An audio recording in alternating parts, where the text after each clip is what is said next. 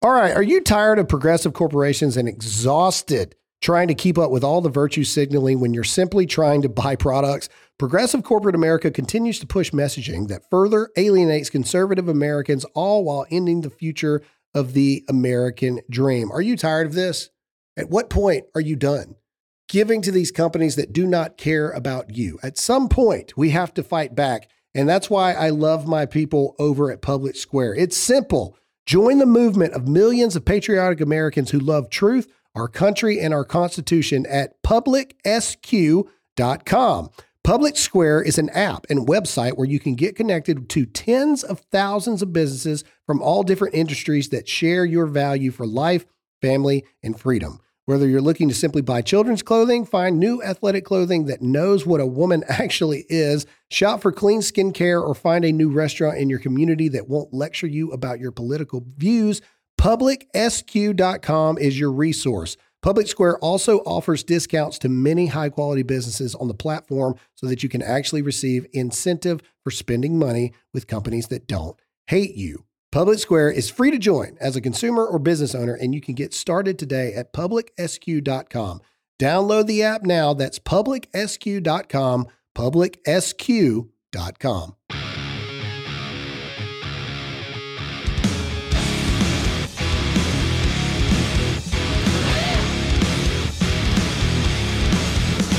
And God ordained America to be the greatest country in the world, and it is worth fighting for. It is worth bleeding for, and if it takes it, it's worth dying for the greatest country that this world has ever seen.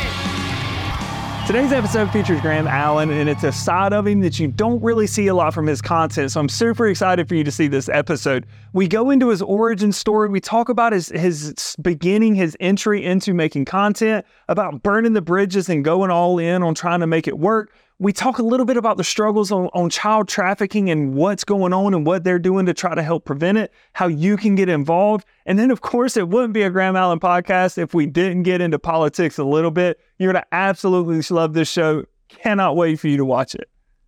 Okay, man, I feel like we'd be remiss if we didn't start this thing out by giving you some credit, because when we met, I looked like a complete douchebag. Yeah, we were eating at a restaurant. And we saw you guys, and me and Alyssa were just kind of talking, and I'm like, I bet they're going to the concert tonight, kind of thing. And yeah, so you came over, and yeah, jorts and a cut-off flannel. Yeah, is what it looked like. With cowboy boots. Yeah, and I think your first words were, I know I look like a total douche right now, or something like that. Yeah. But yeah, no, yeah. So yeah, man, it's interesting to see you in normal clothes. I know, right? And honest to goodness though, here's how I kind of approach a lot of things. It ties into the way I do marketing. It ties into the way I conduct myself. But when I was growing up, or not growing up, but into high school, into college and stuff like that, I always had this like kind of philosophy that draw attention to yourself, but do it on your own terms. Yeah. Like make yourself, like if you're going to be comedic and hilarious, like that's cool, but embrace it and like kind of embody that personality. So we were talking about going to the concert, and somebody brought it up as a joke. Oh, we should just go full redneck, jet, jorts, the whole nine. Yeah. I was like, all right, bet, let's do it. So we went full send with it. And I love because we're in a nicer restaurant. I love that you guys went to that restaurant dressed that way too. And so, no, I thought it was great. Yeah, that was hilarious. It was, man. I got so many freaking comments at that concert. Like, bro, I'm here for it. Yeah. So, all that good stuff. So it was a good time, man. And for nothing else, it made a good conversation. It was a good icebreaker. Yeah, for sure. But yeah, man. So like the premise of the show, like we had kind of talked about before, is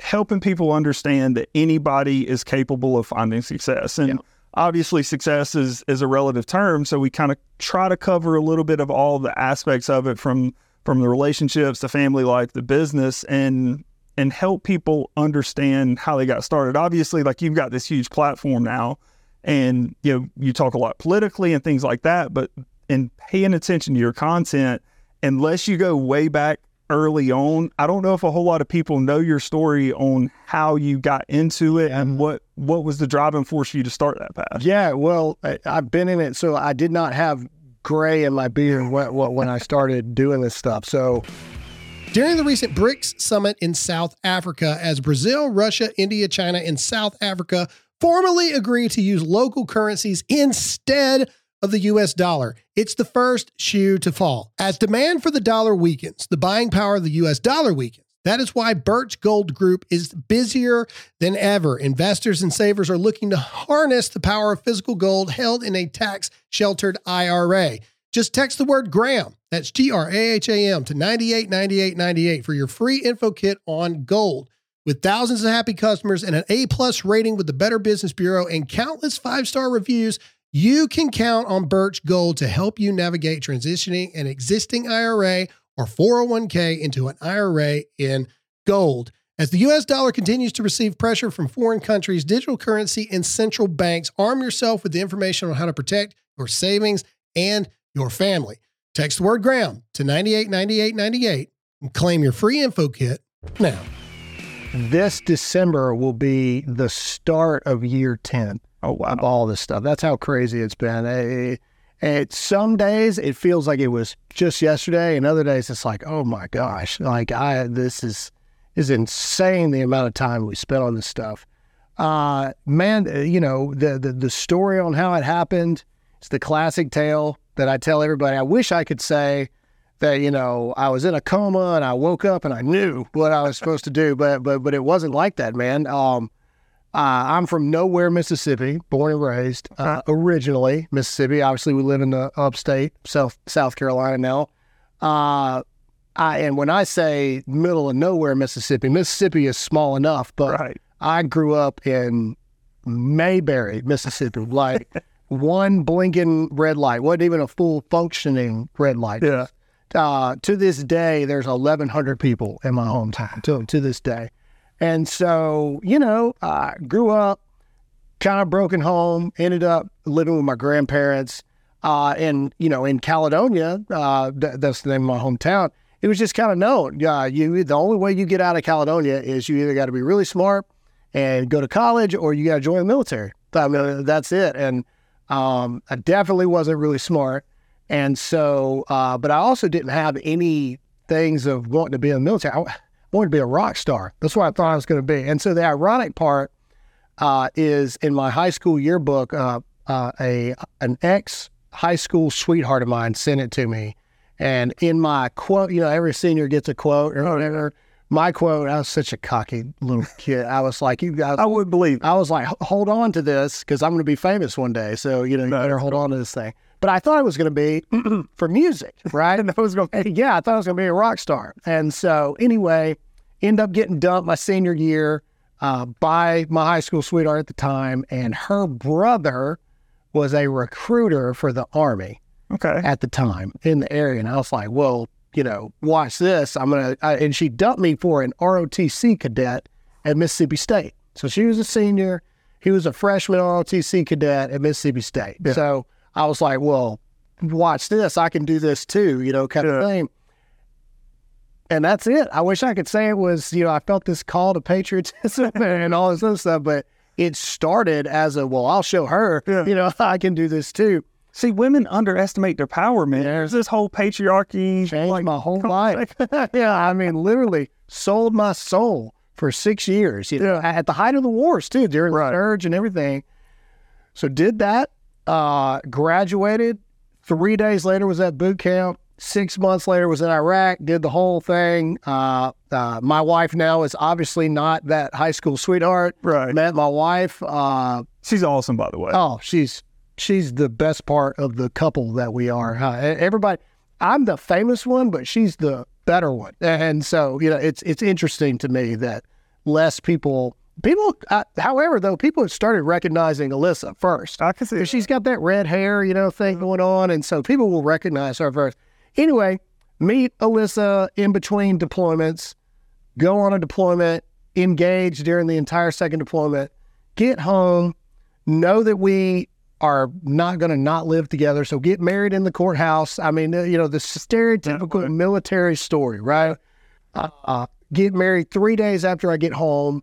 And then, like 9 months later, we've got a kid on the way. I was about to say, y'all didn't waste any time. So you're at like 15 kids now. No, not 15. No. But we're working on it.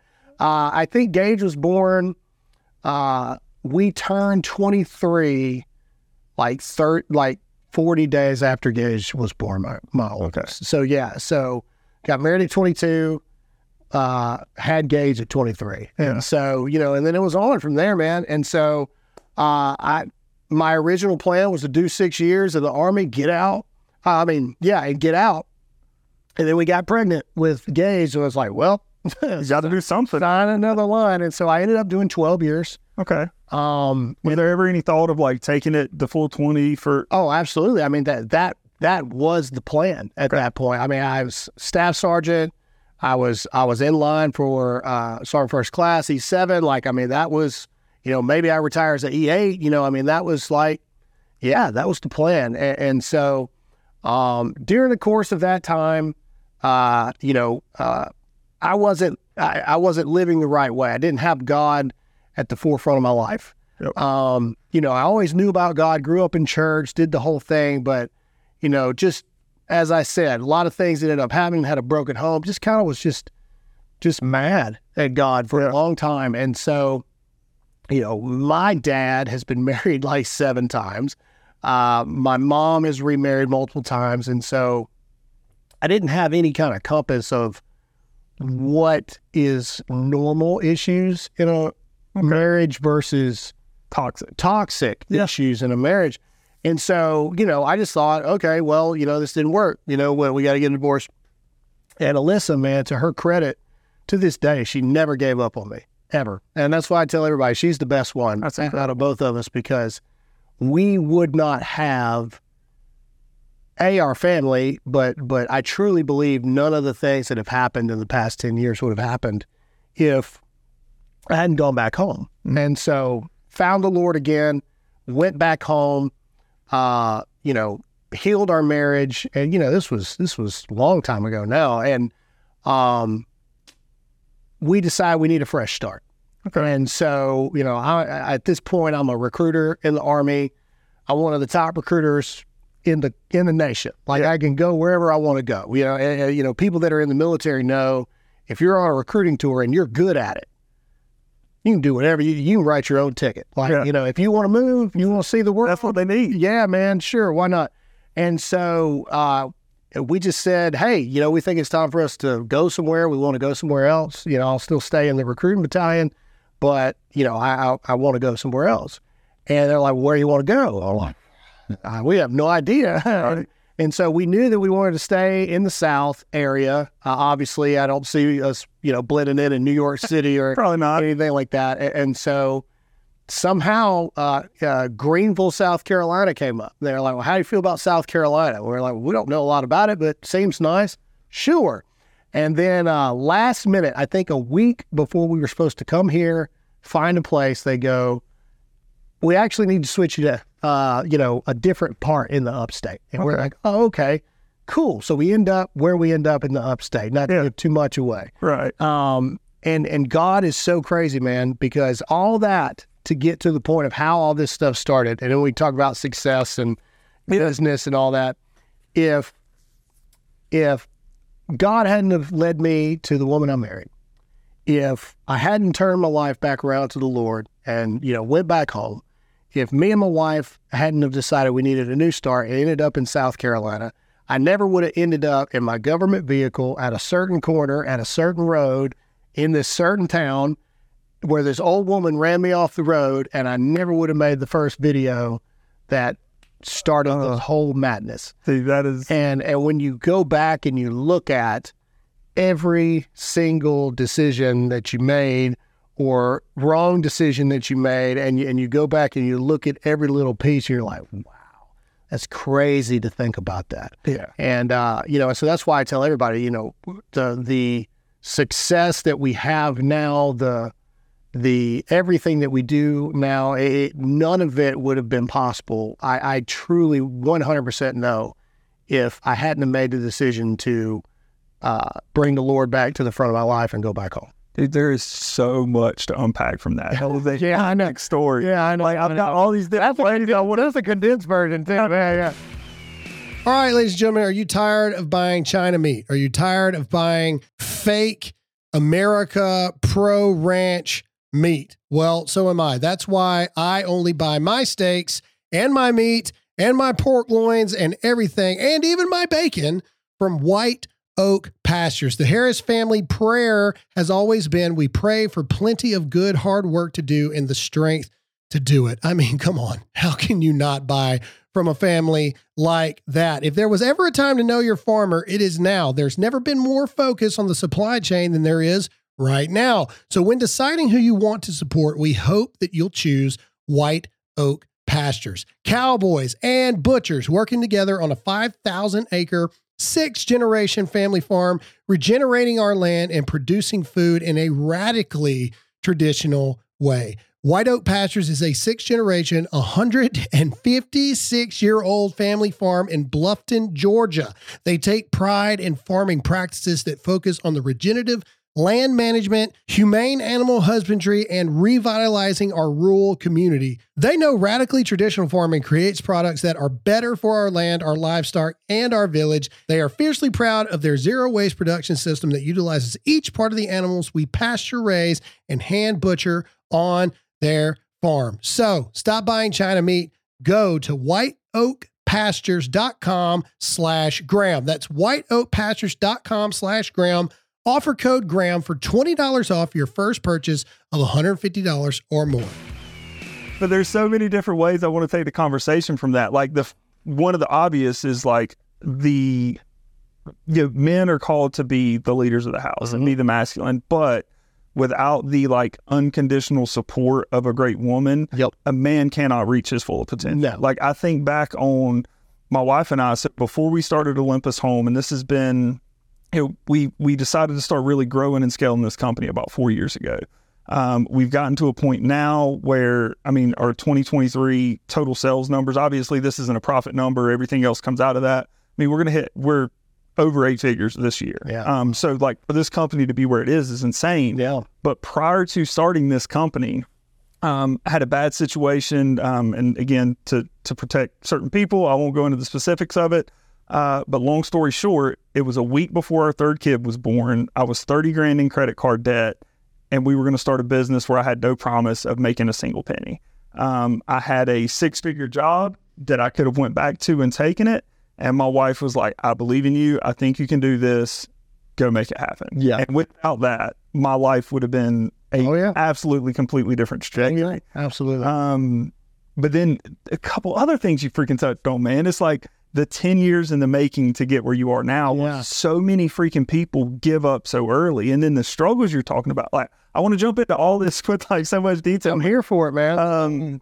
But the biggest thing, and I think this will be a good kind of starting point to jumping in to the complete story of it, is, I was listening to Rogan's podcast with Oliver Anthony. Yeah. And he was talking about, and I think this is true for just about everybody, but all these different incremental things that ultimately prepare you to become that person that you're going to become. Now, Oliver Anthony, obviously the jury's still out. He's had this huge hit. He's blown up. I think he's very talented. Whether that turns into something more. He's got some mental health things that he's dealt with that he is still dealing with. He was very open and honest.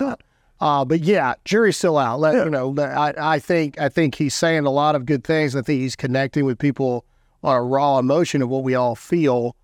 But Kanye makes some good points sometimes too, and so let's wait a minute. So. But my takeaway from that, and from your story and so many others, is there's all these struggles that you have to go to prepare you for a place of success. Yeah, and it's hard. And hopefully, this is something like that viewers of this can take away from it.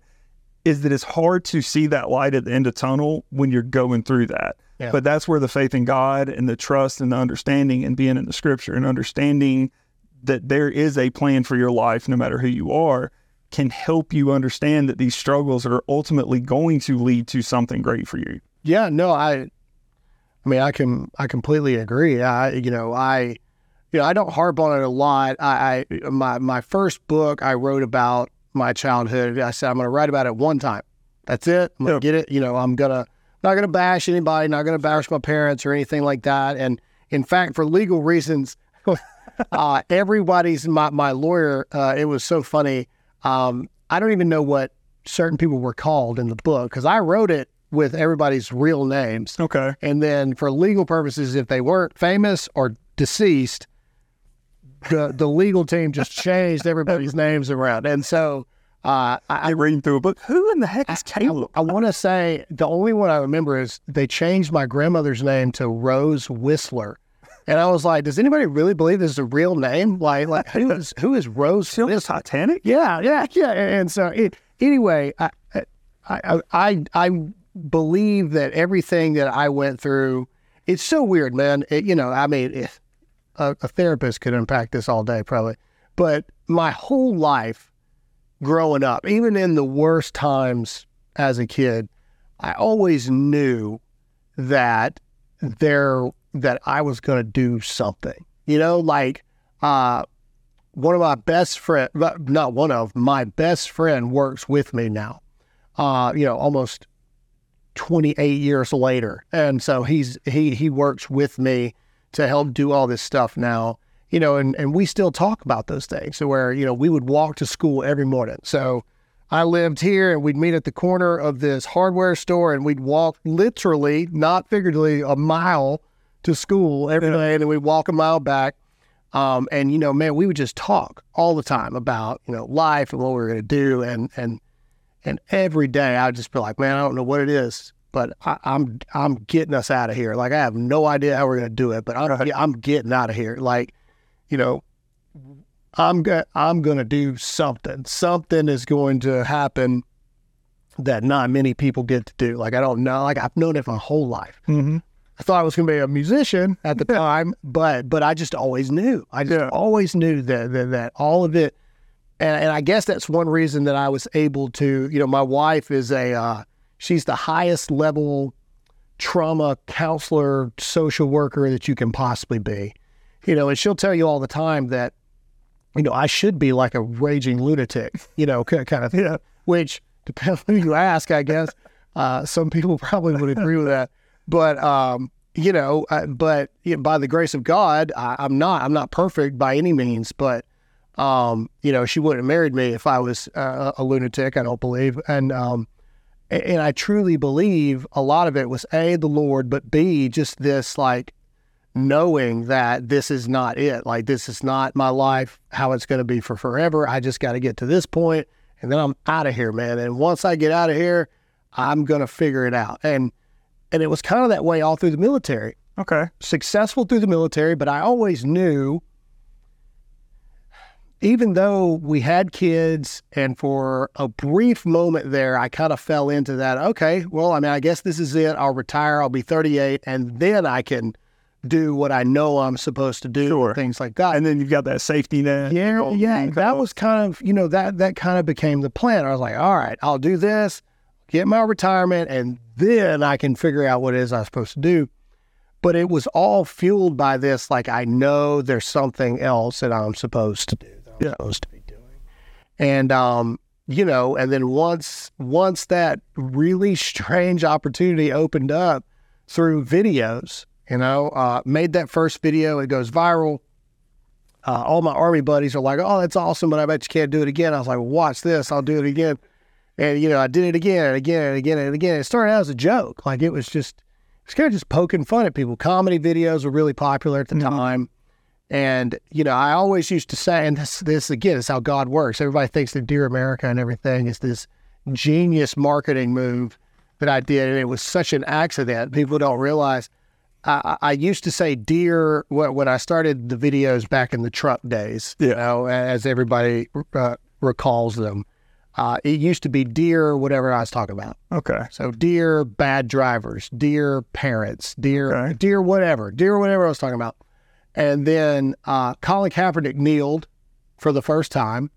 And that was the first time that I was mad about something. Okay. And that's where the political started. And so it was accidental, really. It was really just from a combat veteran's perspective.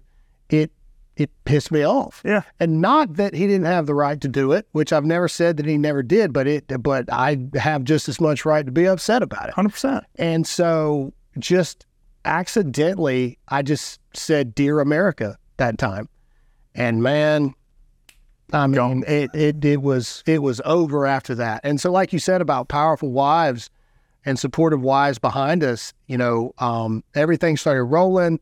And I'll never forget it, man. The Sergeant Major of the Army, Preston was his name at the time. He's a different Sergeant Major now, and called down here to South Carolina because they were starting to hear about this staff sergeant that was going viral everywhere all the time.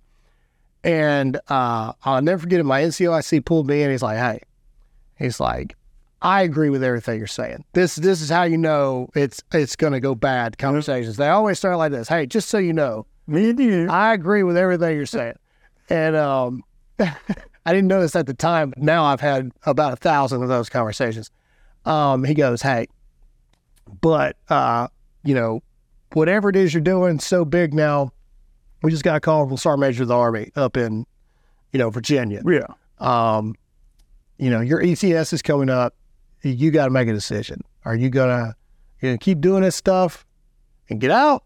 Or are you gonna stop doing it and finish out? Right. Because my next enlistment would have been my take me through the rest of the war kind of thing.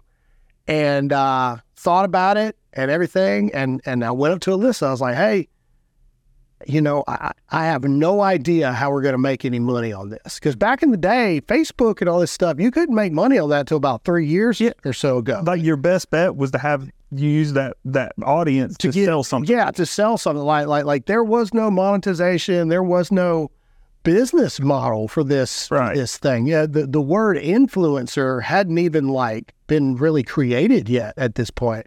It was such a uncharted time, you know, kind of thing. And I just told her, I said, I have no idea how we're going to make money. I said, but I really feel like we're on to something here.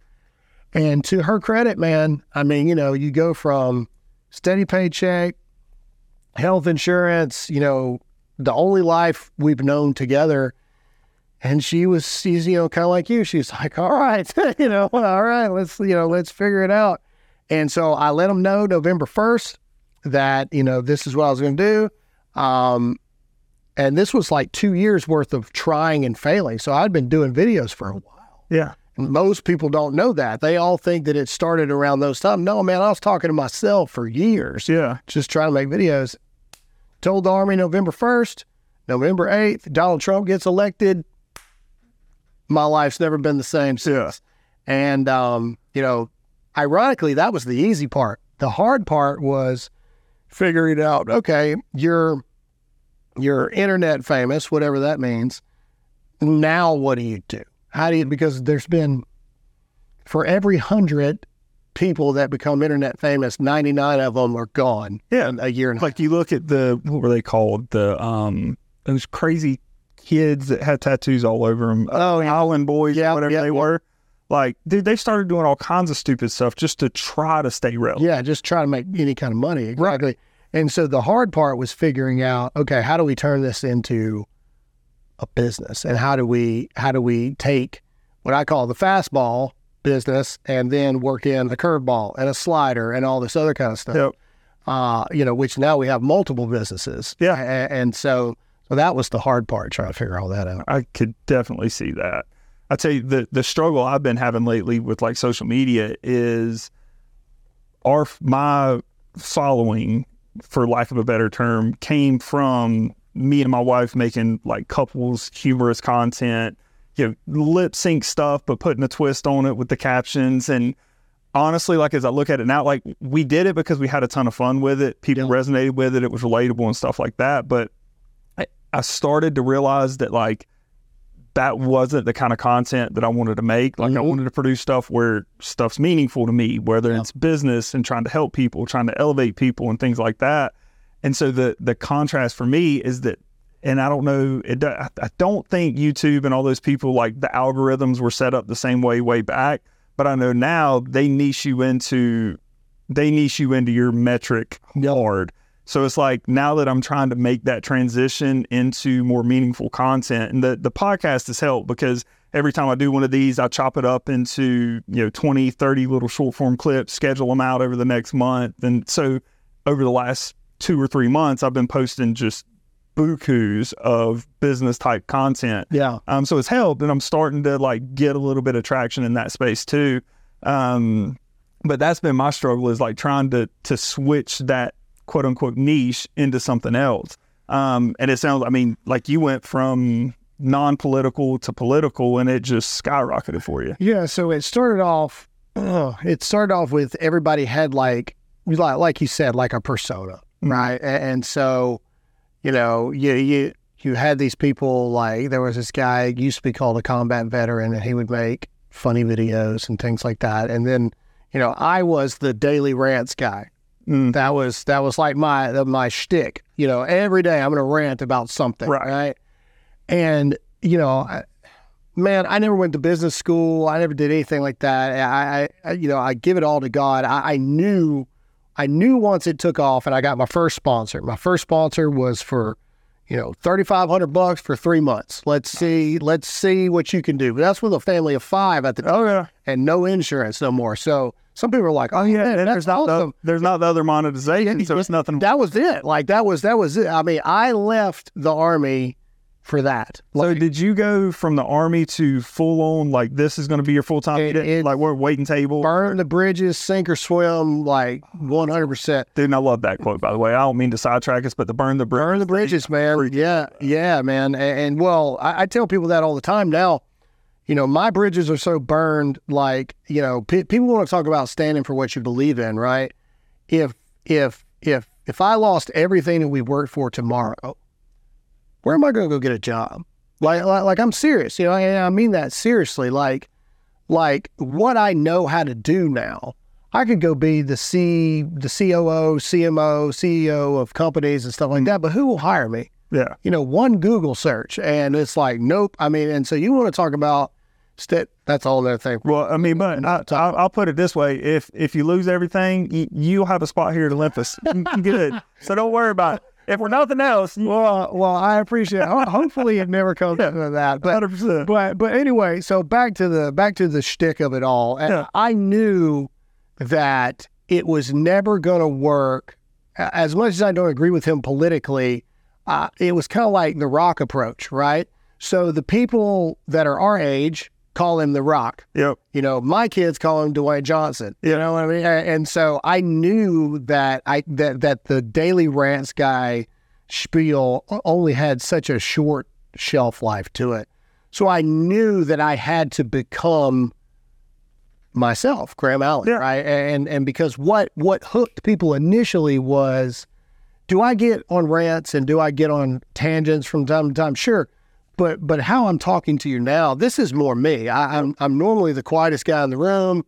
I'm normally the guy that kind of watches, and stuff, and kind of keeps to myself. And so I knew that I had to make that transition. And so we started doing more serious videos about more serious topics, about things that were going on. If there was a school shooting or something, we would talk about it. Yep.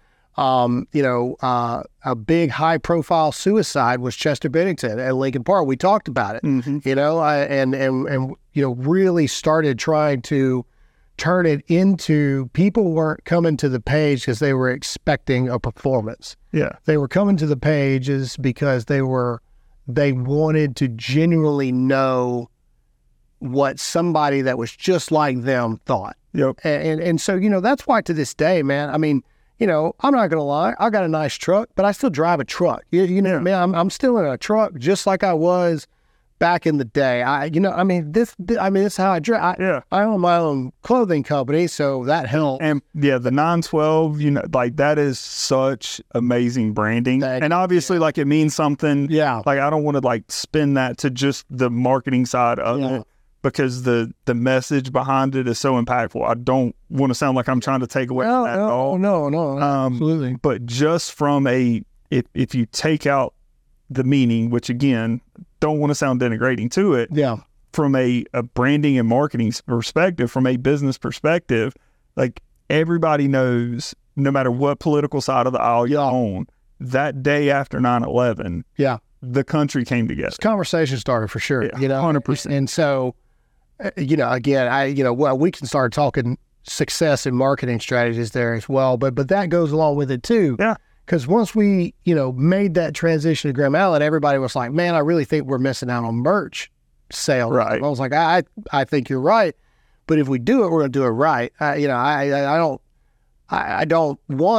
find it egotistical. I was like, I don't really want to do Graham Allen shirts. Like that seems like why would somebody want to? Yeah. I mean, okay, maybe you can make a little money, but where's the longevity and something? I already have a business that if I die, it dies, which is my face and me talking, Exactly. right? So the next things that I do, I'm going to create something that if I do it right, maybe my kids can take over it one day or something like that. And so that was a whole, man, that was the 912 thing.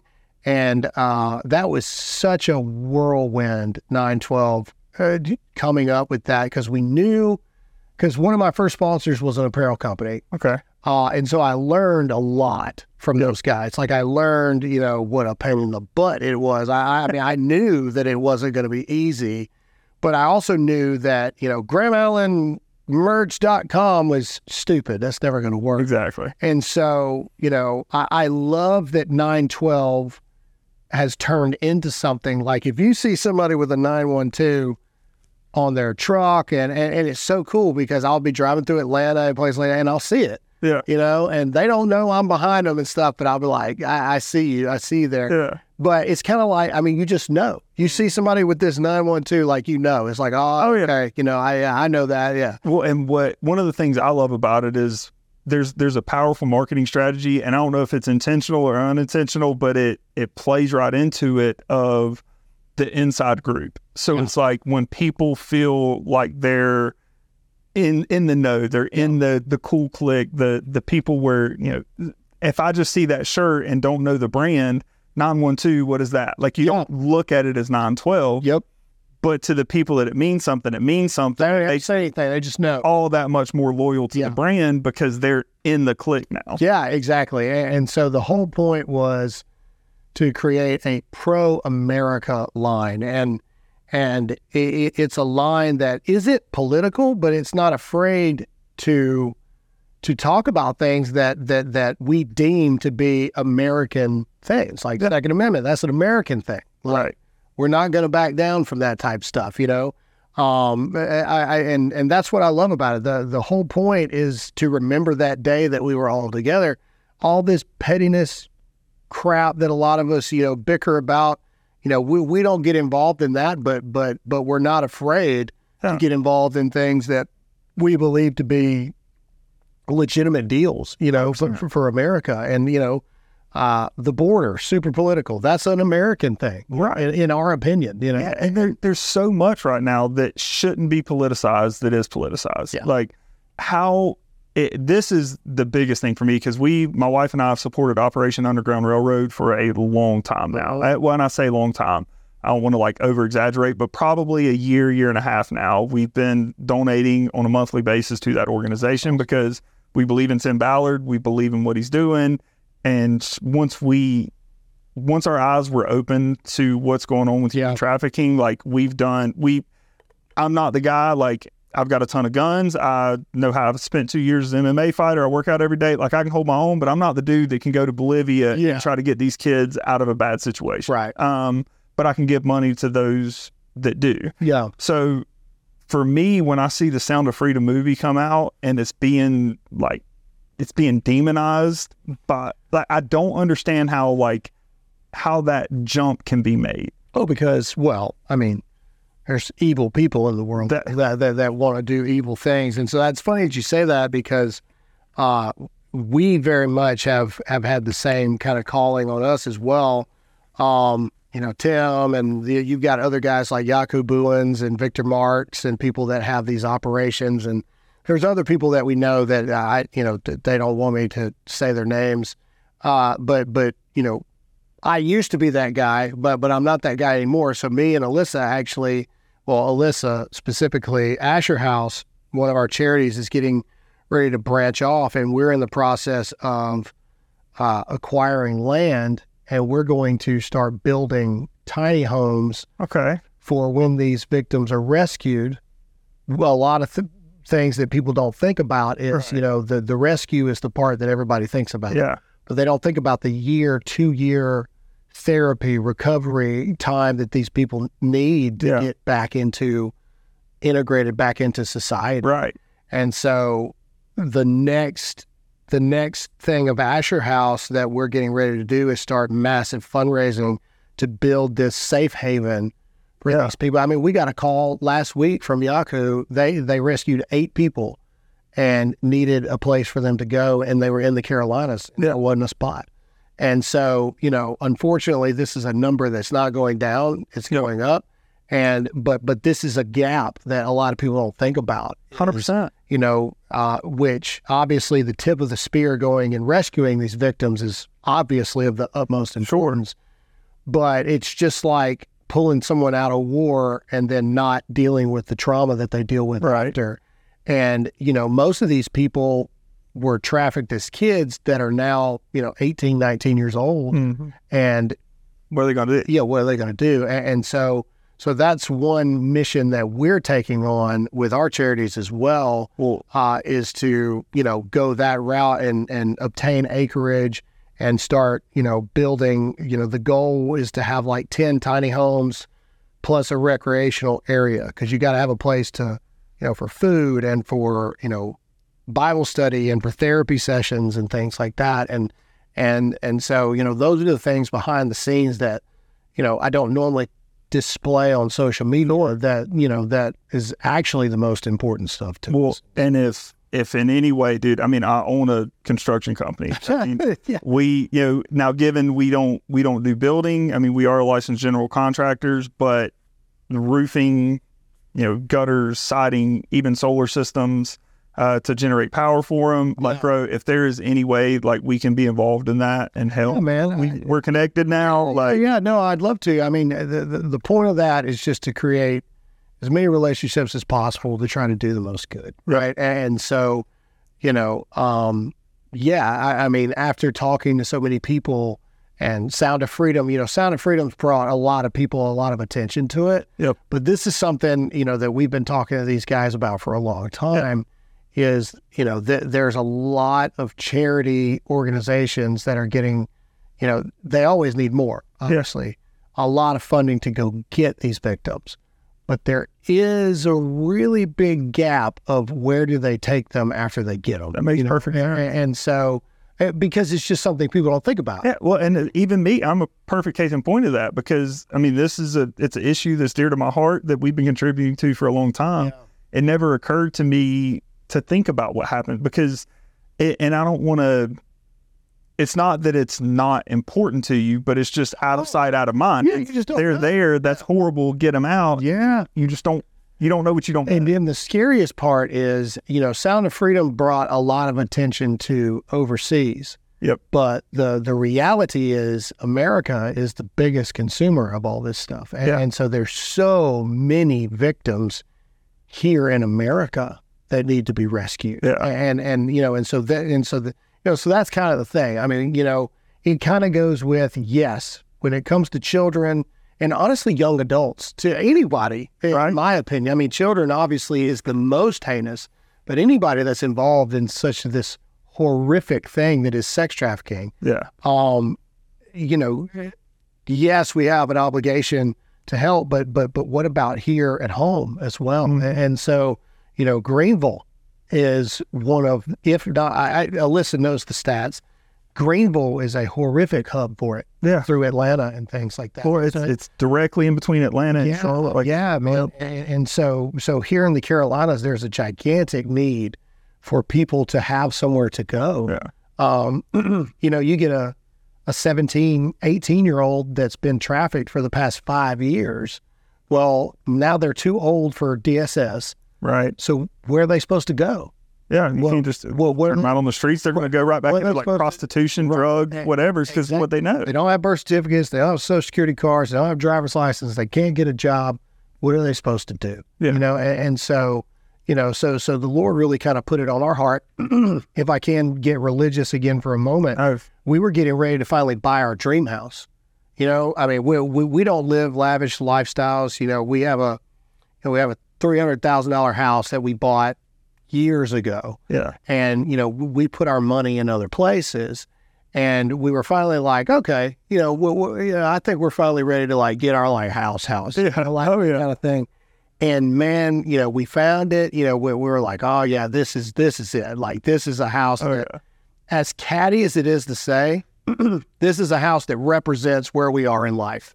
You know what I mean? I know it's horrible to say it. Like, my wife and I have the same yep. Yeah. And I mean, we found it, man. Like, we found the house.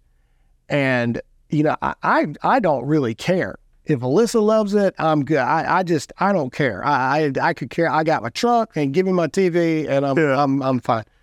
But man, the Lord really just started hitting Alyssa. Like, no, do not go get that house. Don't go get that house. And we just couldn't figure out why. And then, boom, Yaku calls Alyssa just out of the blue, and led us down this road. It's like, okay, we're supposed to use this money to go this route, to get this land, and then to start, building this haven for these people to go here in this area and stuff like that. And so, maybe one day we'll get a house that, I mean, we're busting at the seams of this place, but, it's kind of one of those things where, we've listened to what we think the Lord's been telling us for a long time. So we're just gonna keep rolling with it, man. And if we lose everything trying to do what we think we're supposed to do, then I'm good with that. Man, and what y'all are doing though, like, because again, like, these big public organizations are the ones that get the attention. Yeah. But like, we think good. And they said, no, yeah. But sometimes you can have a bigger impact working with local companies, but the problem is most people don't know about the local things and what they're doing. Like, even me, like, I'm thrilled that we're supporting the Asher House and donate. Speaking of which, don't let me forget before you leave, I got a check to give you. Oh yeah, no, trust me, Alyssa would not let me. Yeah, but very good at running the charity. Very good. Good at it. But then beyond that, man, like, contributing money is one thing, but if there's ever an opportunity for me to, and obviously I don't want anything in return for this, but like, if there's ever an opportunity to help out, if it's y'all are clearing the land, digging ditches, like, whatever I can do, man. Man, I really appreciate that, because I mean that's what it takes. Yeah. Is it one of the most disheartening things for me, and this has nothing to do with success or business. This is charity we're talking about, but has been, you just assume, because we have two charity organizations. We've got the super public one, the Dear America Foundation, which is for veterans, first responders, and their families. That one kills it, right? Because obviously it's a direct spinoff from what I do publicly. Right. It's veterans, it's cops, it's sexy, right? Like, people like to donate to that. Exactly. They're like, ooh, oh, so-and-so is going to be at this event, or blah, blah, blah, blah, blah, blah, blah, blah. And so that one's really easy, but Asher House has been such like a punch in the gut, because it's like, oh my goodness, no wonder so many of these. Asher House started out, and is still an arm of it, as because like I said, Alyssa is the highest level you can be in all this stuff. She came to me one day and she was like, hey, there's a gap, that, there's a need. Once these kids process out of the system at 18 to like 24, these kids come from broken homes. A lot of them have been sexually assaulted. They weren't sex trafficked, but they're sexual assault victims. A lot of them have been homeless. I mean, you've got 18, 19-year-old kids roaming the streets that don't have driver's license or IDs of any kind, no birth certificate, no social, no GED, don't even know how to get a job. Some of them have babies and they can't afford diapers and all this other kind of stuff. So Asher House started out as that. Okay, we're going to be, I can't remember the word, Alyssa knows it better than I do, but immediate care for these forgotten about years, that 6-year time frame that everybody forgets about. Yep. That 18 to 24. And and inside Asher House there's baby supplies. There's hygiene supplies for women, especially. Right. Being in the Army, I know, females need so much more hygiene stuff than males, just in general. There's showers at the Asher House, separate. I mean, and literally, kids can stop in and just get a shower. That's kind of thing. And if they go through the programs, they can earn, money to get food. And so, I mean, we feed them as well. Or I say we, Alyssa feeds them as well. And it started like that.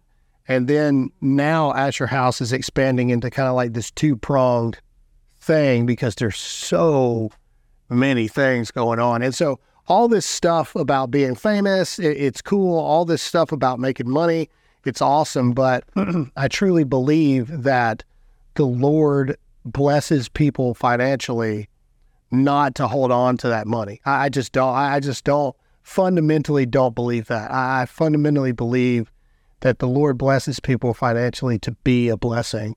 And those people that try to hold on to it, you're eventually going to lose it all.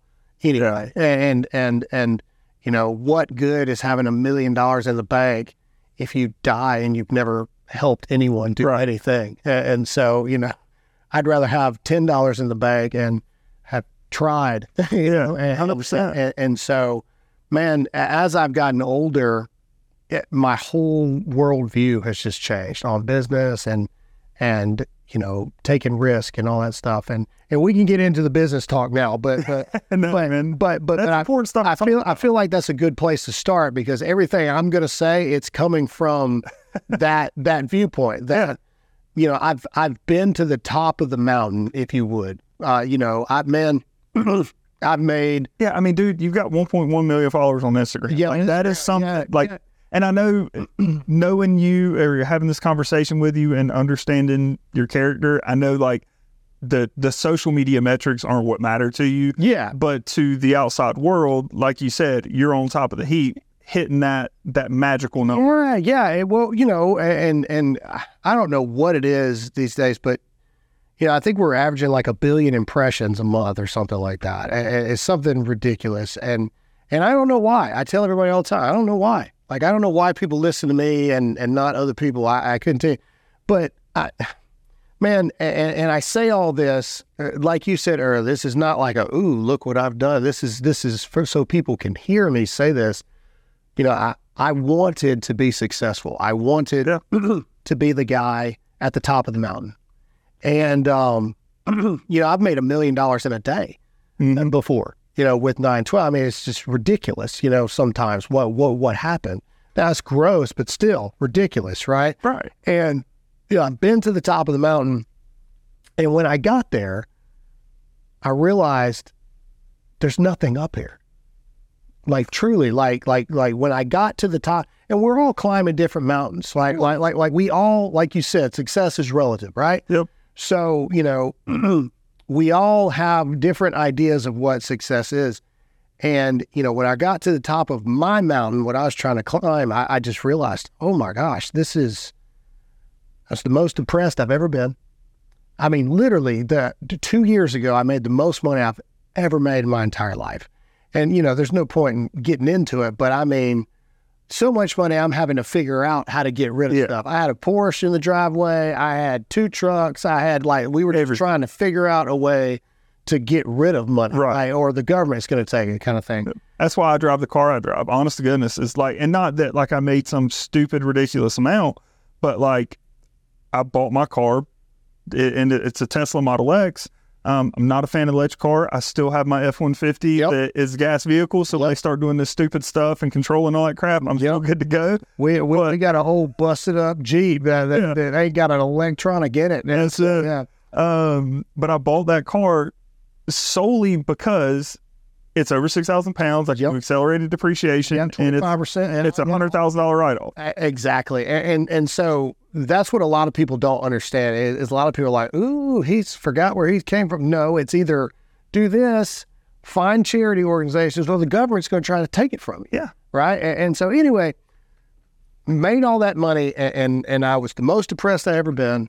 I went to the ER probably 3 times in a 45-day period because I thought I was having a heart attack, like from from panic and stress and all this other stuff, and just the most alone I've ever felt in my life, because I realized everybody around me, outside of my friend Justin, every single person around me is only around me because I pay them money.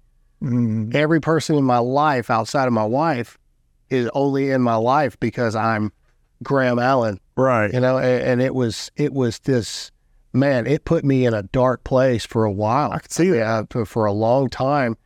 And, that's just kind of when I came out of it, the Lord really we've got this cabin up in Sapphire, North Carolina that we go to a lot for the company. It's kind of a retreat, but, I go there by myself a lot too, just to get away from everything. Because there's nothing up there. Once you get to the top of that mountain, like there's just you and the bears, like that's it. And when I came back down one time, it was just so clear to me that, I want to say that in my personal banking account, we had like $1 million in cash sitting in there.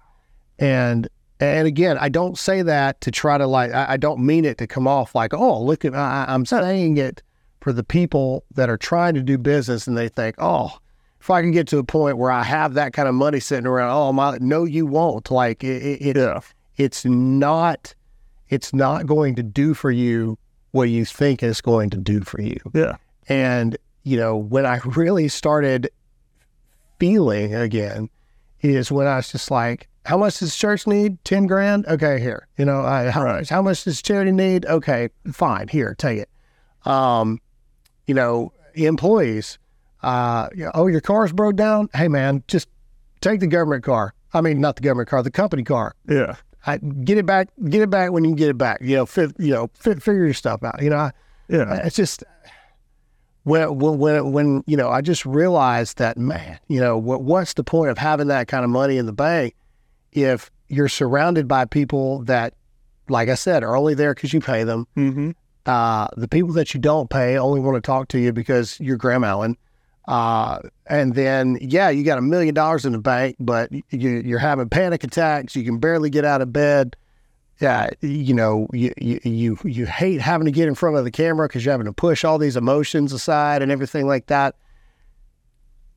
None of it's worth it. Yeah. And, the only thing that's actually worth it is if you're going to be successful in business is what are you going to do with the success once you have it? Yeah. And I think that's ultimately, obviously you found a lot of success before. I think the people that embrace the idea of I'm playing the game because I enjoy the game, like I want to grow this business big because I can grow this business big, are the ones that tend to be more successful than the ones that want to do it for the money. Yeah. And it goes back to like exactly what you're talking about now. Like the money isn't the end goal. That's what you can do with the money to impact people, because like Gibbon, you weren't doing it for your own selfish purposes, but I know for me personally, anytime that I've been able to like cut a check and give something to somebody, I feel way better about being able to do that. The Bible very much talks about this. Yeah. It's better to give than to receive. 100%. Yeah, like, absolutely. It's like I'm the dude at Christmas, like I'm literally like, don't give me anything. Let me just, I'm buying for everybody else. Yeah. Absolutely. And, as you've kind of like learned through this, it's such a huge important message, man. Like, cause the way I look at business is there's absolutely nothing wrong. Don't be ruthless, but ruthlessly pursue being successful. Like, be proficient in what God has given you the ability to be good at. Exactly. Yeah. Because the bigger you grow your business, the more you can do with it to do more beneficial things for other people. Like, I don't think the pursuit of money is a bad thing. I think a pursuit of money for the wrong reasons. The love of money is a bad thing. The love of money. Yeah, no, I completely agree. I in fact, that's kind of my whole process. I should turn you on to some friends of mine. They have, I'm sure you're in business. So, they have these mastermind courses you can go to, right? So there's a group of guys that, I do a lot of stuff with. I'm speaking at one of their masterminds in Texas in November.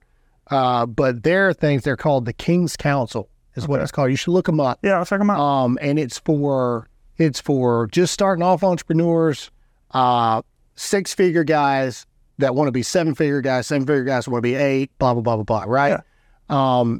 But the whole purpose behind it, unlike normal mastermind courses where they teach you, all about how to do, email segmentations and all this other kind of stuff.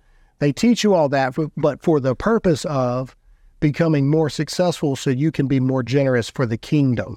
I like that. Like type thing. That's cool. And so I'll introduce you to them. I think you would really like, please like those guys because we need more Christian entrepreneurs and business owners that rally around each other to be as successful as possible so we can further God's kingdom and because there's so many different ways, right? Mm-hmm. Churches, evangelism, ministries, charities, feeding the homeless, sheltering the homeless, veterans, ending child and human sex trafficking. Right. There's so many different avenues there. And so that's why I work with and go to the seminars and speak for this King's Council group, because it's the same thing as it's the exact same thing, except it's from a Christian entrepreneur standpoint. Yeah. What is the purpose of making all this money? Right. Like seriously, kind of thing. And it answers and talks in depth about the very things we're talking about now. What good is it for a Christian entrepreneur to be successful in their business if you don't do anything with it, kind of thing. And so, it's a very powerful thing, and it helps. It helps when you have a bunch of other people around you, saying the same things and wanting the same things. And, I want you and your business to be successful, just like I want mine to be successful, because, I believe that you'll do the right things with the money that you get. And so, there's too many people that are doing the wrong things to get rich. Yeah. And they're just enriching themselves and investing in horrible organizations. That, right. I know this isn't a political show, but, pro-abortion charities and things like that. And, how do we fight back against that? Well, we become successful. We become financially independent, and then we donate to the pro-life organizations. Yeah. And that's how you fight. That's how you level the playing field. Well, and then you get into the one quote that I always kind of embraced was that if you show me somebody's 5 best friends, I'll show you their future. Yeah. 100% believe that. Like, the type of people that you choose to surround yourself with is the type of person that you're ultimately going to become. Yep. And organizations like that, like the King's Council, I don't know these guys yet, but I'm excited to get introduced to get to know. I will connect you directly. Like, you would love these guys. That's awesome. But yeah, and it is just the reality of it. Like, right now, Candace Owens talks about this a lot, but we are in a spiritual war for this country right love now. Candace, by the way. Yeah, she's freaking awesome. I didn't even know she was coming to keep it vague. She was coming to a place in the upstate that's kind of close to me a few months back, and I didn't see it until like 30 minutes on her Instagram story. Yeah. Charlie came through here not too long ago too. Really? Yeah. But like, it's that whole idea of a spiritual warfare. Like, and we need even taking, again, the politics out of it. Yeah. Like, we look at what they're doing with the country. Like, I literally got a phone call today of a school not a school shooting, but a shooting within gun range of a high school here in the upstate. We were planning on going to a football game tomorrow night. We're not going now because it's just this dangerous kind of aspect of what's going on right now. And then you get into the lockdowns that appear to be attempting to come back and things like that. And again, we need business owners that are willing to stand up and say, no matter what the course of action is, business owners that will stand up and say, this is too much. We're going too far. I'm not going to play into this indoctrination of what you're trying to do. Yeah. Fortunately for us, and I hate saying it this way, but the lockdowns were the best thing that could have ever happened to our business, because we're considered an essential business. Yeah. We're in the home services industry. Yeah. And all of these homeowners are now in their homes all the time paying attention to what's going on. Yeah. So our phone rings off the hook. It did wonders for the revenue of our business. Yeah. Well, us the same. I mean, because we were reporting on everything, and I'm not shutting down for nothing. And so it did the same thing for. I think you brought up an important point, and I do think this goes along with business. Is there were a lot of businesses, and by a lot I mean tens, if not hundreds of thousands of small businesses that closed and never opened again. Yep. Because they allowed a spirit of fear and a government to unconstitutionally tell them that they had to close. Yep. Every single person that stood up and said no eventually won that battle. Yeah. Every single one of them. Every single one. And so from that standpoint, like for the businesses, we didn't have to fight because we were considered essential. Yeah. For the businesses that aren't considered essential, your gyms, your restaurants, whatever it is, like how do you think the best way to handle that is? Just don't close, take the fines, fight them in court? I think the mindset has to be for me. And so for me, like, and I realize everybody's entrepreneurial story starts different. For me, the first 4 or 5 years of being an entrepreneur, man, I didn't have any money. I mean, like you said, you had credit card debt. I mean, so did I. And this was before, New York Times did an article on me because we were one of the top 100 in the world, not the nation, the world most engaged social media pages. Wow. And I was broke. Because we were averaging 1 billion views a year and didn't make a dime, not one dime off of it. And so I figured out, because, to pull all this stuff off, even as we sit here, it's not just us. Like, right. Some of the people in this room right now helping pull this off. Exactly. It's not shout out to Kevin. Yeah. It's not free, to do all this. And a lot of people think that too. The audio podcast, they're like, oh, this is free. No, it's not. The more popular your podcast get, the more money it costs me for you to be able to hear it. But anyway, back to the point. I figured out that if I paid my truck note every 4th month and my house mortgage every 4th month, they couldn't take it away from me because I had to make a choice, my credit or keep the employees, because eventually this is going to become something. Yeah. Dude, my credit score was cash. That's what my credit score was. But that's what it took. Yeah, it took, because if I had just chosen, well, I can't let my credit take a ding or so, well, we wouldn't have any of this stuff that we have today. That is the truth. Mm-hmm. And so I tell people, so for me, I've lost everything before. Whether the storm figured out. And I've been broke before. I'll be broke again. I'll figure it out. Yeah, and truth is, if a business, realistically, especially like here in the upstate where South Carolina tends to lean way more red than it does anything, a business that's going to stand their ground and say, hey, I'm not shutting down. If the cops show up and try to shut you down, that's a news story that's going to give you so much publicity, you're going to go through the moon. And I would hope that people saw that from the last time, that people like myself, you brought up Oliver Anthony. Yeah. Oliver Anthony wouldn't be famous if it wasn't for myself and other people like me that saw it and slingshotted that thing, right?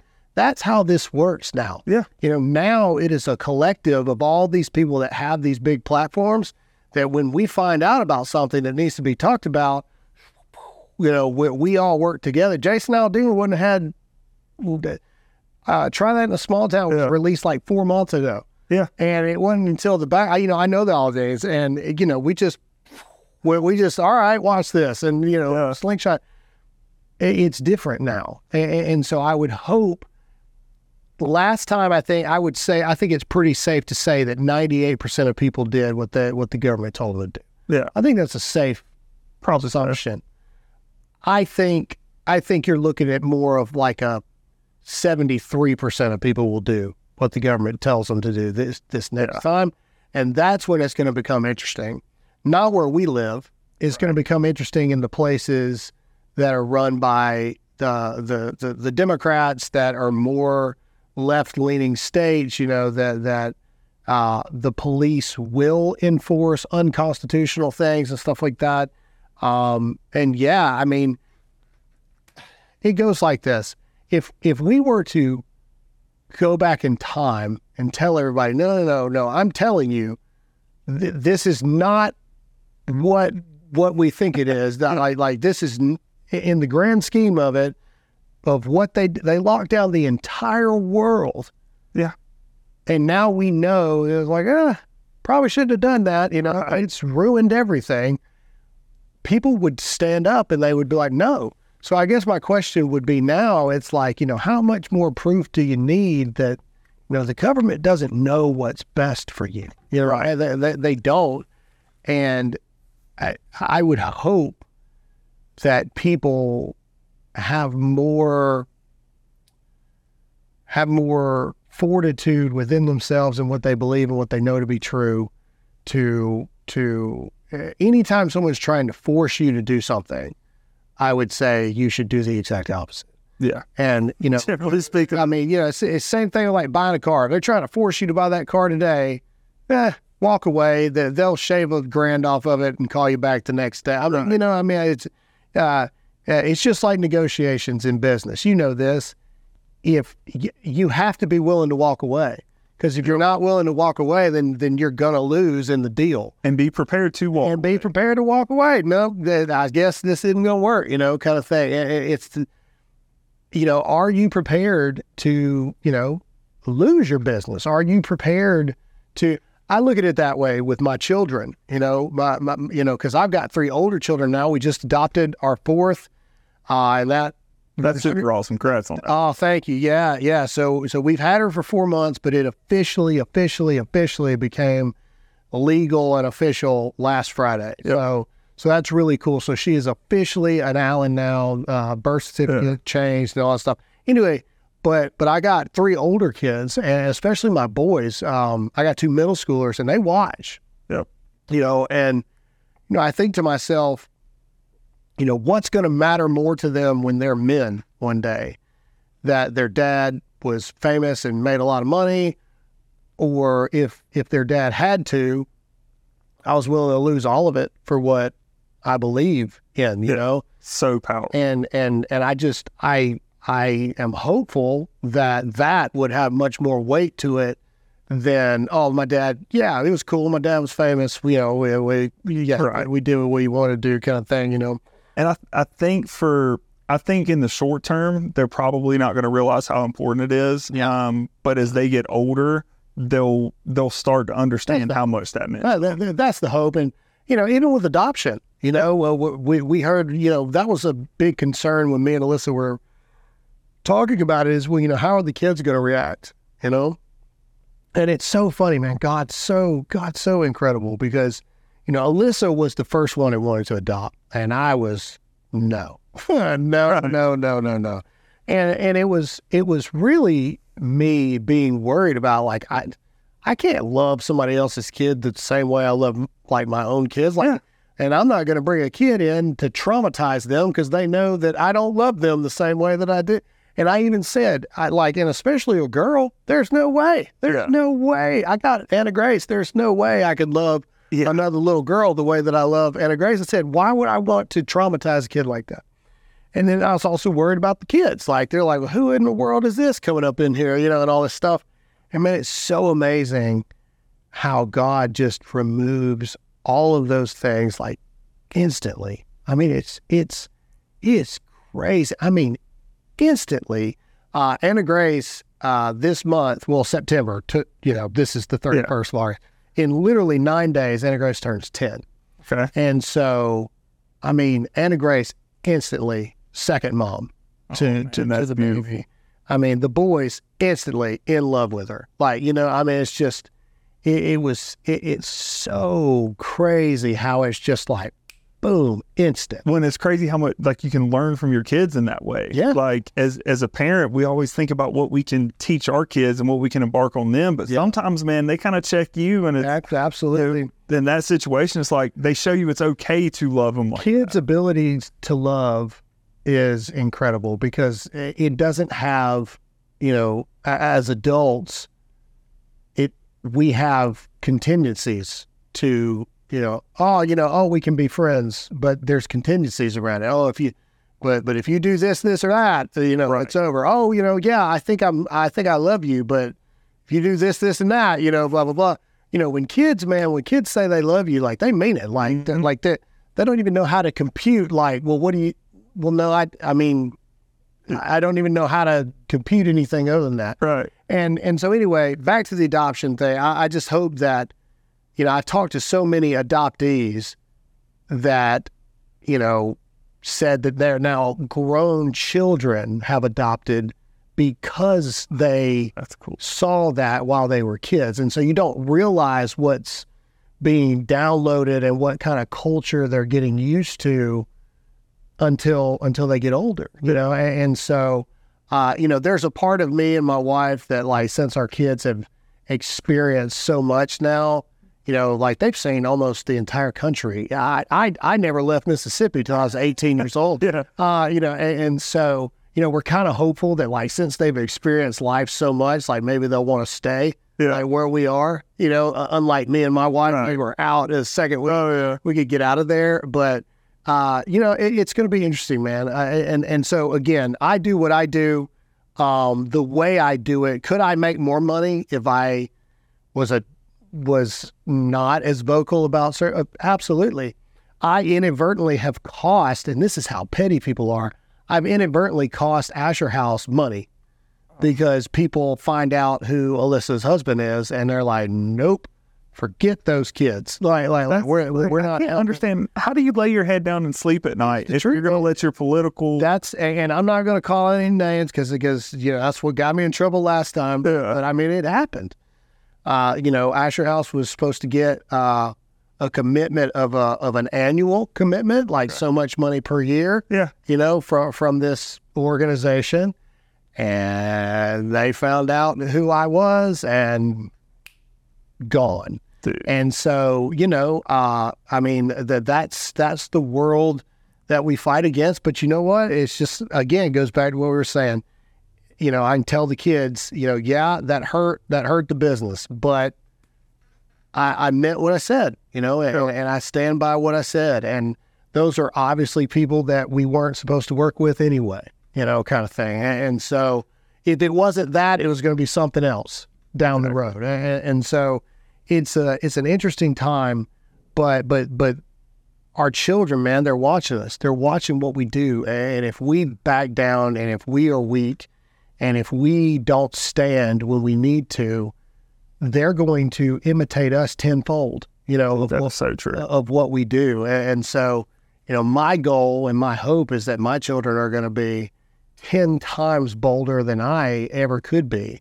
And, my hope is that they'll be 10 times more successful than I. But then again, they could end up just wanting to open a food truck somewhere, and that's it. And that's fine. But, Well, it's like we talked about at the beginning, man. Success is relative. Yeah, like, relative. Success is, it's what's important to you. Yep. And it's working hard to achieve that goal no matter what that goal is. Yeah. Like, it's not the zeros that you've got in your bank account. It may be that you want to, buy 25 acres of land, put a tiny home on it, and call it good. Yeah. Like, it's what makes you happy. And again, I don't want to lose sight of, because I do talk a lot about ways to increase your sales, increase your finances, and all that kind of stuff. But again, the path to that is like, what are you going to do with that money when you get it? It's not just for sitting in your bank account. But even though I kind of preach, I won't say preach, that's the wrong word, but even though I kind of harp on, like, hey, here's some marketing tactics you can employ to increase revenue. Like, here's the kind of ads you can do. This is the way, those kind of things. Success is still relative. Yeah. And making a ton of money may not be important to you. And if you chase it, you're going to make yourself unhappy, like you talked about. The difference in the amount of stress and the amount of people involved of a $10 million a year company versus a $20 million a year company is night and day. And so I tell people that all the time when we actually get into, like, we talked about mastermind courses, it's like, what do you really want? Do you want your entire life to be about your job? Yeah. Then go be a 20 million plus a year company, because then that is your entire life. Yeah. If you're living a great life and you're making let's just call it a range of $1 to $10 million a year gross or whatever. Yeah. But you don't have 300 employees and it's actually good money. Do you really want to mess with that? Or do you just want to perfect it to where it stays that way for a long period of time, kind of thing? I will say this: if we want to talk business tactics for a moment, yeah. And I know, dude, we've already went a lot longer than I told you to be here, man. So. It's fine. I got a couple more minutes. Entrepreneurs, we have a hard time of letting go of things. Hard time, myself included. And so I read this book. It's a short book, and I actually read it because I saw this reel one time of this guy. I think he was driving like a Lamborghini or something. And some dude said, hey, you mind if I ask what you do for a living? He's like, I'm an entrepreneur. I own like 80, tanning salons or something like that. And he was like, do you mind if I ask you how you got started? And he said, yeah, and he read this book called The Lazy CEO, or CEOs Are Lazy. Good CEOs Are Lazy. And it's a short book, and I audio listened. And basically the whole premise around the book is if you can find somebody that can do something 70% as well as you can. Because the truth of the matter is you're never going to find somebody that can do it 100% like you do it. Right. Ever. But if you can find somebody that can do it 70%, hire that person. Exactly. And then let them do their thing. Yeah. And back off and let them go. Because you can't be, I have multiple businesses now. Yeah. I cannot be the CEO of multiple businesses. I can be the owner of multiple businesses. Exactly. But I cannot, because of it, you can't give 100% to everything. Yeah. And especially to have a family life and all this stuff too. And so that's something that I had to learn. I made a lot of mistakes and I lost a lot of money trying to be the boss of everything. And then finally, good people.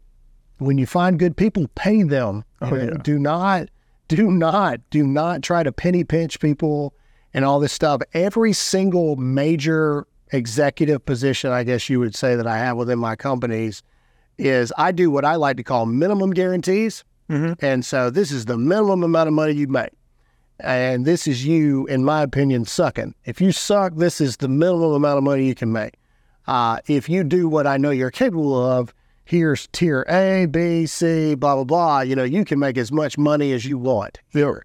I am never going to, if I pay somebody $300,000 a year, I'm never going to complain because that means they've done their job. Exactly. You know what I mean? We do the same thing. It's like there's a few positions where we're still trying to work out how we can put KPIs in place. Because for us, we've built this big CRM system on the Salesforce platform that is built custom for our company. Yeah. So everything is data driven. Yeah. We try to avoid decisions being subjective and make them purely objective. So when there's an ability to track a certain KPI, we tie that to your pay structure. So you have your base salary. This is guaranteed no matter what. The better you do in these and the more pay you make. Our goal, and we haven't gotten to this yet, we're close, but the goal is that everybody at the company has at least the opportunity to make six figures. Yeah. Again, there's still some positions where we haven't figured out how to make that work yet. The base pays are still good, but there's not the super, so we're doing what we can to get there. Yeah. But you're 100% right, man. If you want the best people, you've got to pay well, because if you're paying somebody $26,000 a year and they can turn around and go get 35, that extra $9,000 a year is going to make a huge world of difference to somebody that's making 26 a year. And when you do that, you have such a high attrition rate at that point, because the truth is no one, even at $40,000 a year, no one is going to go above and beyond for you. No. For forever. They're just not, especially in today's day and age. And so that's another thing. We got a lot of business owners that are acting like it's 2005 and it's not 2023. Yeah. You can go and be an assistant manager of QT and make $50,000 a year. Right. And so Chick-fil-A pays $15 an hour. I know. Yeah. And so you're wanting people to come in here and be salary and technically never be off and do all this stuff. And you want to pay them, $50,000 a year before taxes. That's not the world we live in anymore. Yeah. And so I tell everybody that I want, and of course, there's different levels. You got the executive level positions, like this. My executive level people, which, I run a very thin ship for a reason, because like we talked about, I realized, okay, I'm good at this rate, Yeah. let's take my fastball, which is, the heart of my business, which is this persona, the show, the books, all this other stuff. And let's start working on all these other things. So now I've got a real estate company. I don't manage that. I don't have the time, to manage that kind of stuff. But I own it. 912. Obviously I own it. But I don't manage 912. Yeah. I don't do the sales for 912. I don't go out making cold calls to Cabela's and all this other stuff to try to get 912 in there. That's other people's stuff. Yep. But I highly reward people. Most people on commission-based jobs, they give them maybe max 10%. Yeah. No, we're minimum 20. That's awesome. On our side, because in my mind, it's money that I wouldn't have anyway. Yeah. If they want, That's a very good word. So what do I care? If I don't make, and so don't be greedy with your money. Make your life easier by making other people's lives easier. If they bust it for 3 years, they get blood, sweat, tears for 3 years, and now they've got a system in place where they can actually relax for a little bit too. Like why not? Yeah. And so create an atmosphere that you want people to enjoy coming to work. Man, you come to our office in our studio, it's just a bunch of dudes hanging out, man. Chilling. It is like, we truly enjoy coming to work, because you never know what we're gonna think of or get into. And maybe one day our work day is we're going out on a boat. Because I just believe in that. Is there's so many people that are 20, 30 grand away from starting what they actually want to do. Yep. That's a really big thing. So that's another thing I do. If I meet people that have legit talent in something that I know nothing about, but they're younger guys or even girls, man, there's so many people that if they had 20 or 30 grand just sitting there, they could go start their own barber shop. They could go start their own this or their own that. I really have gotten into that as well. Dude, that's awesome. Like, hey, let's figure out, something that, doesn't hurt you and your overheads and things like that, but let's figure out something that works and that makes sense. And don't loan shark people either, right? Because all like you're going to do it. And again, it goes back to your earlier conversation about the more Christian business owners that can be created that have a propensity of giving forward. Correct. You're just using your resources to help foster that into existence. And business is business, right? Well, like I'm not saying, I'm not telling people go give all your money away. No, and you shouldn't. But there's a difference between people. Like most people know, you don't make any real profit in the first 3 years. Yep. So if you're in a position to give people money to help them start, why are you expecting something from them in the first 3 years? Why invest in something that maybe, say you give somebody 30 grand, like, hey, I see your talent. Yep. I got this guy right now. I won't say his name. Guy cuts my hair. Man, he gets to work at 9, and if you're not there by 8, you ain't getting in, because there's a line out the door for this guy. And I'm telling him, I'm like, dude, it is time. You need your own place. Like we need a 1,000 square foot little retail place. You need about 6 barber's chairs. Now they're paying you to have a chair in your spot. Da, da, da, da. I was like, how much money do you think that would cost all in to go get? So he said probably about 25, 30 grand. I was like, dude, let's go. What are we doing? Let's do this.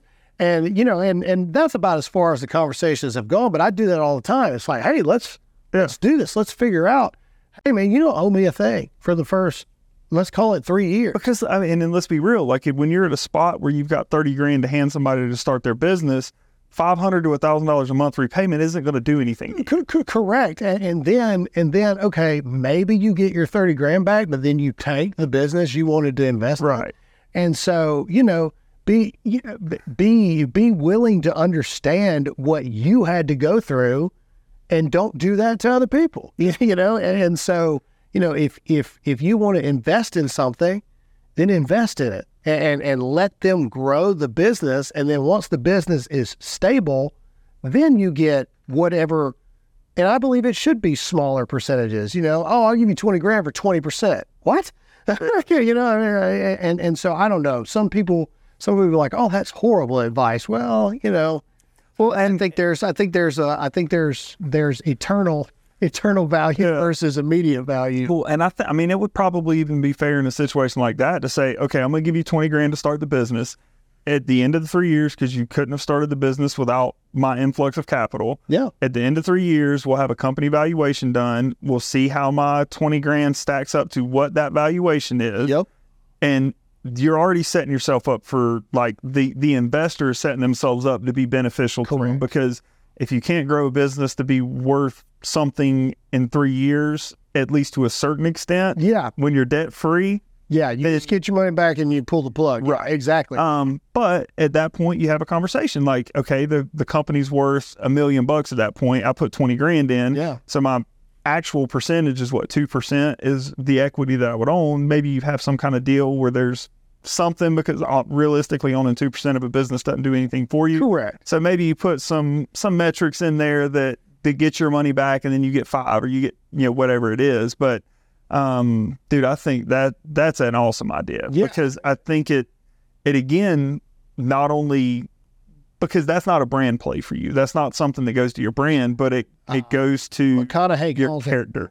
Character, and McConaughey calls it mailbox money when you eventually don't want to do anything anymore. Yeah. Kind of thing. And so, you help all these other people out with potential, because, didn't nobody help me out. And I got loan sharked, and I took out the cash advance loans to try to get ahead, took out 100 grand, paid back 180, and all this stuff that we've all had to do. And so, there's some entrepreneurs out there that are like, well, if they're not willing to go through the same struggles I went through, then And I don't know. I don't know why we would want to continue that cycle of why so many businesses don't make it in the first 3 years. The only pushback I have against it is that I do think that there is something about that struggle. And I don't think the struggle needs to be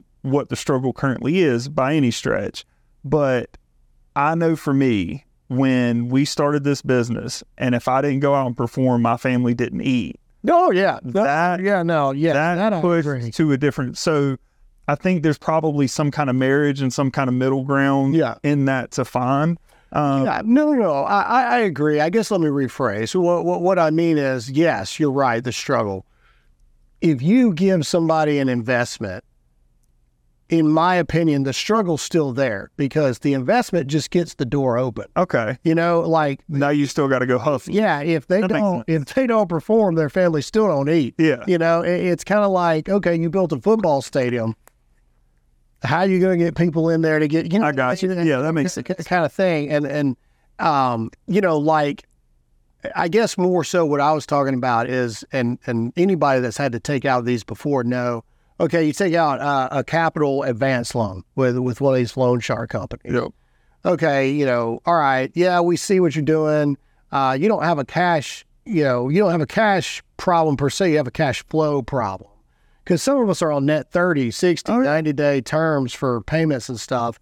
And so, you may have $500,000 coming in, but what you really need is 200 grand right now. Yeah. Kind of deal. And I'm like, okay, we'll give you 200 grand. But you're going to pay us back 320 over, 15 months or whatever. And and the first payment is due literally the day after we give it to you, kind of thing. That's what I mean. Yeah, those are horrible. That is the just blood in the water mentality thing that I think that Christian entrepreneurs can come together to, you know, that's why I want to introduce you to the King's Council guys, because we have meetings about stuff like that. Hey, we met this company, you know, this owner of this company that, you know, all the books check out. There seems to be a lot of really good stuff going on here. What is a good way we could set these people up? Okay, well, what about instead of a loan, what if it's a $200,000 line of credit that's due in a reasonable amount of time? They can pay it off over time, or they can pay it off blah, blah, blah. But, you know, instead of 18 months, they've got, you know, 3 years to pay it back, you know, kind of thing. And they take it as neat. That is awesome. You know, I love that. And you know, and then maybe for that you get, like we said, you get a certain percentage of whatever the evaluation is at the end of that kind of thing. There's just different ways to do it. Yep. They still are on the hook, you know. They still have to perform, but you're not only putting them on the hook and then adding all this extra weight on top of it, right? Yeah. Like, oh my goodness, you know, now they got a $200,000 debt they got to pay back, Right. But you're not charging them 47% interest rate on the type of, I mean, it's I'm with you. Thievery. I agree with what that. people do to people. Wholeheartedly. That bankrupts so many businesses because they get over the head. Exactly. And it's poor money management, but you're striving to keep your business afloat. Yep. And you're going to do anything you can, even if it's a crappy loan that sticks you, it keeps the doors open for another month. So, Yep. you know, I'm going to turn it around. I'm going to fix it. Then one thing goes wrong and you're right back in the. And what if we as successful Christian entrepreneurs could step in and stop that kind of stuff? That'd be awesome. You know, kind of thing. And so, you know, again, I keep saying it, the King's Council. I tell them it sounds like some kind of Camelot thing, but it really is. It's nothing more than a group of Christian entrepreneurs that get together for masterminds, discipleship, not just from a religious standpoint, but from a business standpoint. Yeah.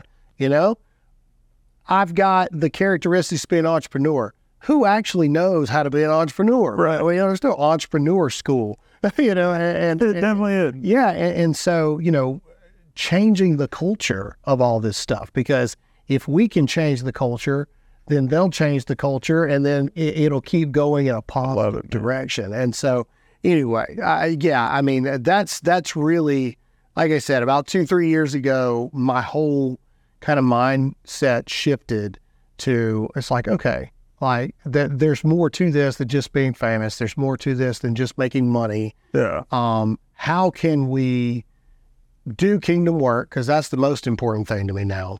How can we maintain what allows us to do kingdom work and what allows me to take care of my family? And how can we influence the next people that are coming up behind us? Because entrepreneurs get egos, man, and we don't want other people to do better than us. And not me. Hey, if I can invest in somebody that makes 10x the amount of money that I make, and I can just be like, all right, cool, well, I'm done, guys. I know. I'm, you know, why not? And so I'm all about it. And so I want the next guy to be better than me. And you know, I want the next guy after them to be better than them, because there's no progress if that's not the case. And so true. But that's just me. Dude, I freaking love it, man. And I know I've had you here for a while, so I think that's a dope freaking spot to end it on. But I'll tell you, like, I enjoyed your content and I liked you before. Whether you're famous or not, man, after this conversation, like, you're somebody I'd want to be around, man. Like, it has nothing to do with you're good freaking people. You've got a good heart. And dude, I can't tell you how much I appreciate the time, man. I appreciate it, man. Yes, sir. Absolutely. I had a good time. It's a good thing you're doing here. Appreciate that.